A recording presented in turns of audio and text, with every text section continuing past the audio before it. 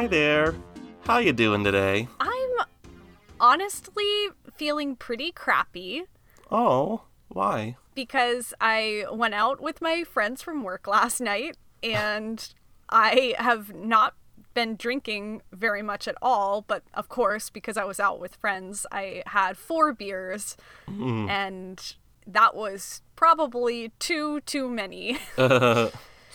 So I've just been feeling crummy all day. Well, that is just a shame.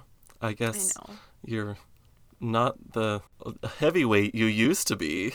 I know. I've lost my street cred, Uh-huh. I guess. You gotta get back to some of those frat parties. Oh my god. I've never been to a frat party. Neither have I. I think I had wine 1 or 2 times in college, and that was all the alcohol I ever consumed in college. And it was like an inch of a glass of wine. And I didn't like it, so I stopped drinking it. I feel like frat parties are, like, scary to me. Mm-hmm. They are. So that's why I didn't want to go. I didn't want to be putting myself at risk. Mm-hmm. That's wise. They're scary for me, even as a man. I get So, that. They would be especially scary for me now as a 29-year-old man. I don't want to be around all those youths. That's very true. They don't want to be around you. No. Your aging skin. Yeah, they'd all be jealous of how handsome I am now. That could be. Back then, I wouldn't have been a threat. But, you know. Have you ever read about John Hamm's hazing that he did? I have, yes. That is It's intense. sadistic. Uh-huh. Didn't he set someone on fire? I think that's part of it, yeah. Yeah, that and more. Uh-huh. Yeah, go look that up, listeners, if you're looking for a new take on John Hamm that'll really change your perspective on him. Yeah, I wish I didn't know, I know. honestly. Well, before we go too far, I wanted to tell the listeners that today, when this episode comes out, we are going to be doing a little bit of a sticker giveaway on our Ooh. Instagram. Okay. So the same artist that did our South Park art and Cody and I as Lucy Lucy and Desi? and Desi, yes. Johnny Metropolis, who is on Instagram as something like Slumped Over Sideways, I think. I will link him in the post. But he designed a little sticker for us that says Televisionary in the style of, like, The Simpsons. So they're super cool. And basically, I'll put all the rules in the description. But share the post, you get entered, and then I'll send you a sticker in the mail. So Yay! Who doesn't love Yay! stickers? everybody loves stickers. It's like when RuPaul goes, who doesn't love puppets? Or what? Because everybody loves puppets. Yeah, I'm really sad that they've stopped doing the puppets in the last couple seasons. I don't know why. A couple years ago, they quit doing puppets. And everybody loves puppets, so why would they stop? That saddens me. All right, well, here's what I wanted to talk about today. Okay. I saw this article that I thought was kind of interesting. I mean, it's not, like, extremely interesting, but it was something that I kind of already knew with it, like, reinforced for me that it was true. But it was saying that Americans are consuming more foreign content than ever. And Okay. A lot of that is, they think, tied to Netflix and these other streaming services that have tried to, collect so much content and, bolster their catalogs and have a huge range of content for, people of every demographic and ethnic origin and all of that stuff. And the trend, it says, really kind of started in like 2019, so before the pandemic days, but then like really took off in 2020 Right. because, so many people were at home watching stuff. And in the third quarter of 2020, apparently, non-US produced shows accounted for nearly 30% of Oh, wow. streaming demand in the United States. That's a lot.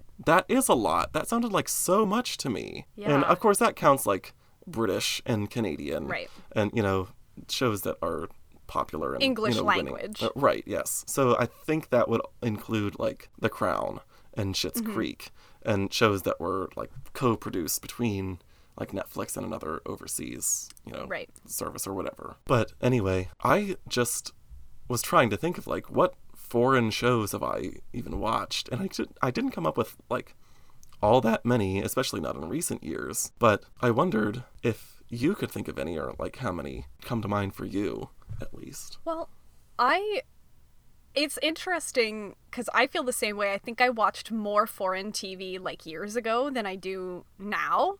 But the trend is happening now, which is kind of interesting. I guess we were ahead of our time. But I have a few that I've really enjoyed over the years. One of the first like British shows that I really got into was Misfits. Okay. I haven't watched it in recent years, so I don't know if I would still like be as in love with it, because I think I started watching maybe when I was like a senior in high school. But it's a British show about these probation workers, or like light criminals, who have to do community service, and they're on their first day at the job, and this freak thunderstorm happens, and then they all get struck with lightning and they get superpowers. Oh, okay. And all of their superpowers, it's kind of reflective of their personality. So like the one girl is like super hot and like sexual, but her superpower is that every time someone touches her, they become like ravenous with desire for her. So it's like, you know, twisted a little bit. And like the one guy can go back in time, and the one guy you find out is immortal. Like the one, they think he has like no power, and then like a few episodes later you realize he got like the best power of all. So it's just silly, it's funny, like they're these crummy people, which is something I always love to watch. But it's got some actors that have gone on to be in other things, and it's just really solid. I think it was on Channel 4, but that was, I think, the first foreign show I ever watched. I think that the first foreign show that I ever watched was probably Summer Heights High. Oh, that might have predated Misfits for me too. It might have, because I know that you watched that in high school. I love that and show. You were the one who turned me onto that. It was this show, it's from Australia, set in a high school where there's one comedian, one guy playing 3 different characters. So one of them is this like 13-year-old kid who's just like a real punk kid. Like you just want to slap him for every single thing he does. Like he just thinks he's too cool for everything, but is actually like super. Yes.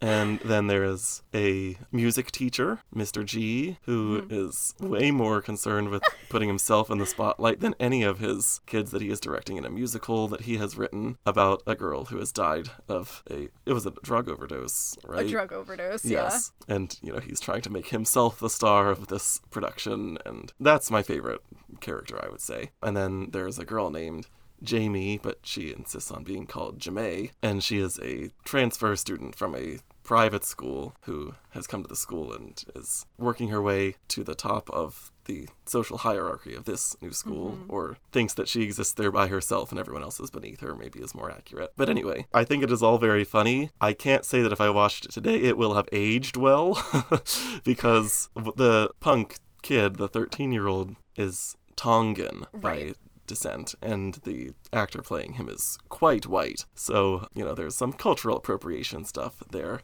Chris Lilly is the name of the comedian, and he also did some other shows where the cultural appropriation was even worse. So I think he's probably officially canceled now. I don't know if he is canceled. I don't know. I haven't seen him do anything in a couple years, but I also haven't been paying that close attention, so anyway, who knows. But yeah, Summer Heights High was on HBO a couple years after it was on in Australia, and then they gave Jamie a spin-off called Jamie Private School Girl that was also on HBO. I haven't seen like the other stuff where maybe he's culturally appropriating more, and obviously like no one would make this show in 2022, but I actually weirdly think the show is progressive in a lot of ways. Like, I remember them highlighting characters with disabilities, and there were supporting cast members who were actually of that descent, Tongan. But yeah, I don't know. I watched it again recently, and it still made me laugh so much. So, like, it is funny, and I don't know. Maybe I'm wrong for the songs in the musical. Songs are so funny and catchy, and go listen to the soundtrack at least to Summer Heights High if you don't watch the show. You'll get a kick out of the songs. Another foreign show that I was thinking of that you turned me on to, Dairy Girls. Oh, yeah. Of course, from Ireland. And you talked about that in our first mini-sode that we ever recorded. I did. So if you want to hear more about that, go back and listen to it. Season 3 is coming soon. Is it? That's exciting. I think so. I still don't have my Netflix back. I'm not eager to get it. Maybe you can like use a fake email and get a free trial for like a week and just binge it really fast. Maybe I could go over to a friend's place and we could watch it together or something. There you go. Because there are probably only 6 episodes in this season again. Probably. I'm sad it's going to be over. Yeah, that is sad, but... See, that's something that is very, like, British to me, is shows just having, like, 3 or 4 seasons and that's it. Mm-hmm. I remember trying to get into the Sherlock Holmes series with Benedict Cumberbatch, and there would be, like, 3 episodes in the season and then, like, 3 years in between seasons. Right. It felt like it was crazy. I feel like that's been the pattern since, like... That's just the way TV has always seemed to be in Britain for whatever reason. Like, Yeah. the earliest example I can remember that I have watched is Fawlty Towers. Do you know Fawlty Towers? So John Cleese, who was from Monty Python, did this sitcom called Fawlty Towers, Fawlty. The character's last name is Fawlty, and he's like managing this hotel in the British countryside. And there was like one 6-episode season that aired in like 1976 or something. And then 3 years later, there was another 6-episode season. And then that was it for the entire series. Like it was just those 12 episodes. But it's like such a cult classic TV show. Like it's lived on even with just those 6 hours of masterpiece, I guess. Another really short British show that I like is Crashing by the Phoebe Waller-Bridge series, which is like 6 episodes. I love it maybe just as much or more than Fleabag. I feel like they're extremely different, but it made me laugh so many times out loud. There's just something about that show that gets me. I don't know. It's about 6 friends, I think, who all live in this old hospital that has been converted into apartments. And there's like a name for the type of housing it is, but it's just silly and weird. And if people listening have seen Fleabag, I think it's worth a watch just to kind of see maybe the progression of her storytelling and like acting and everything. And also there's a lot of recognizable faces in that. The one guy from that show is now on Bridgerton. Oh, okay. Also, I don't know if it's the same guy, but the one guy from Crashing was just a guest judge on RuPaul's Drag Race UK versus the World in the most recent episode. Or not most recent as of this recording, but... Well, most recent as of this recording, but not when it was released, because there'll be another episode out by then. Anyway, people probably didn't need to know that. But anyway, he popped up and I was like, oh, hey, I recognize him. I have, like, watched 2 non-English shows that I really like and would like to mention. I watched Dark, which is a German show on Netflix, and has to do with, like, time travel and alternate dimensions and all of this stuff. But it's a legitimately, like, it's a really good show. Like, super well made, super well done. And I was watching it when I was trying to refresh on my German, so I watched it all. Then I watched it all, like, with German subtitles, and then I was going back through again watching with no subtitles at all, and, like, almost to the point where I was, like, following everything, and then I fell off the wagon with, like, trying to do German. And I wish I hadn't, because I was definitely learning a lot. And then a Japanese show that I like is called Midnight Diner Tokyo Hotel. Have you ever watched it?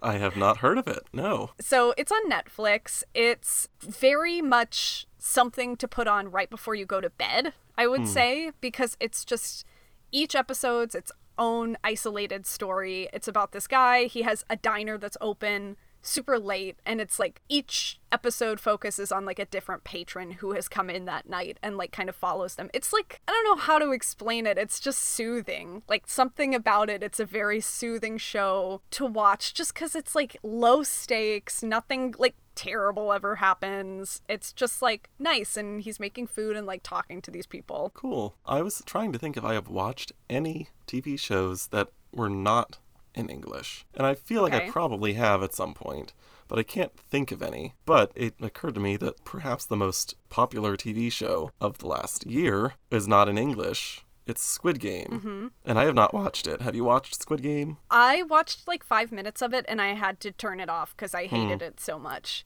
Okay. But that brings up a really good question. And it's something I know a ton of people who have watched Squid Game, and I asked them if they watched it dubbed or with subtitles. And almost everyone I talked to watched it dubbed in English, Oh, okay. which the person who was trying to get me to watch it played it dubbed in English. And that's probably why I hated it. I would Yeah. much rather just watch with subtitles. I Yeah. can't believe anyone would watch anything dubbed. I agree. I would so much rather just watch it with subtitles too. Yeah.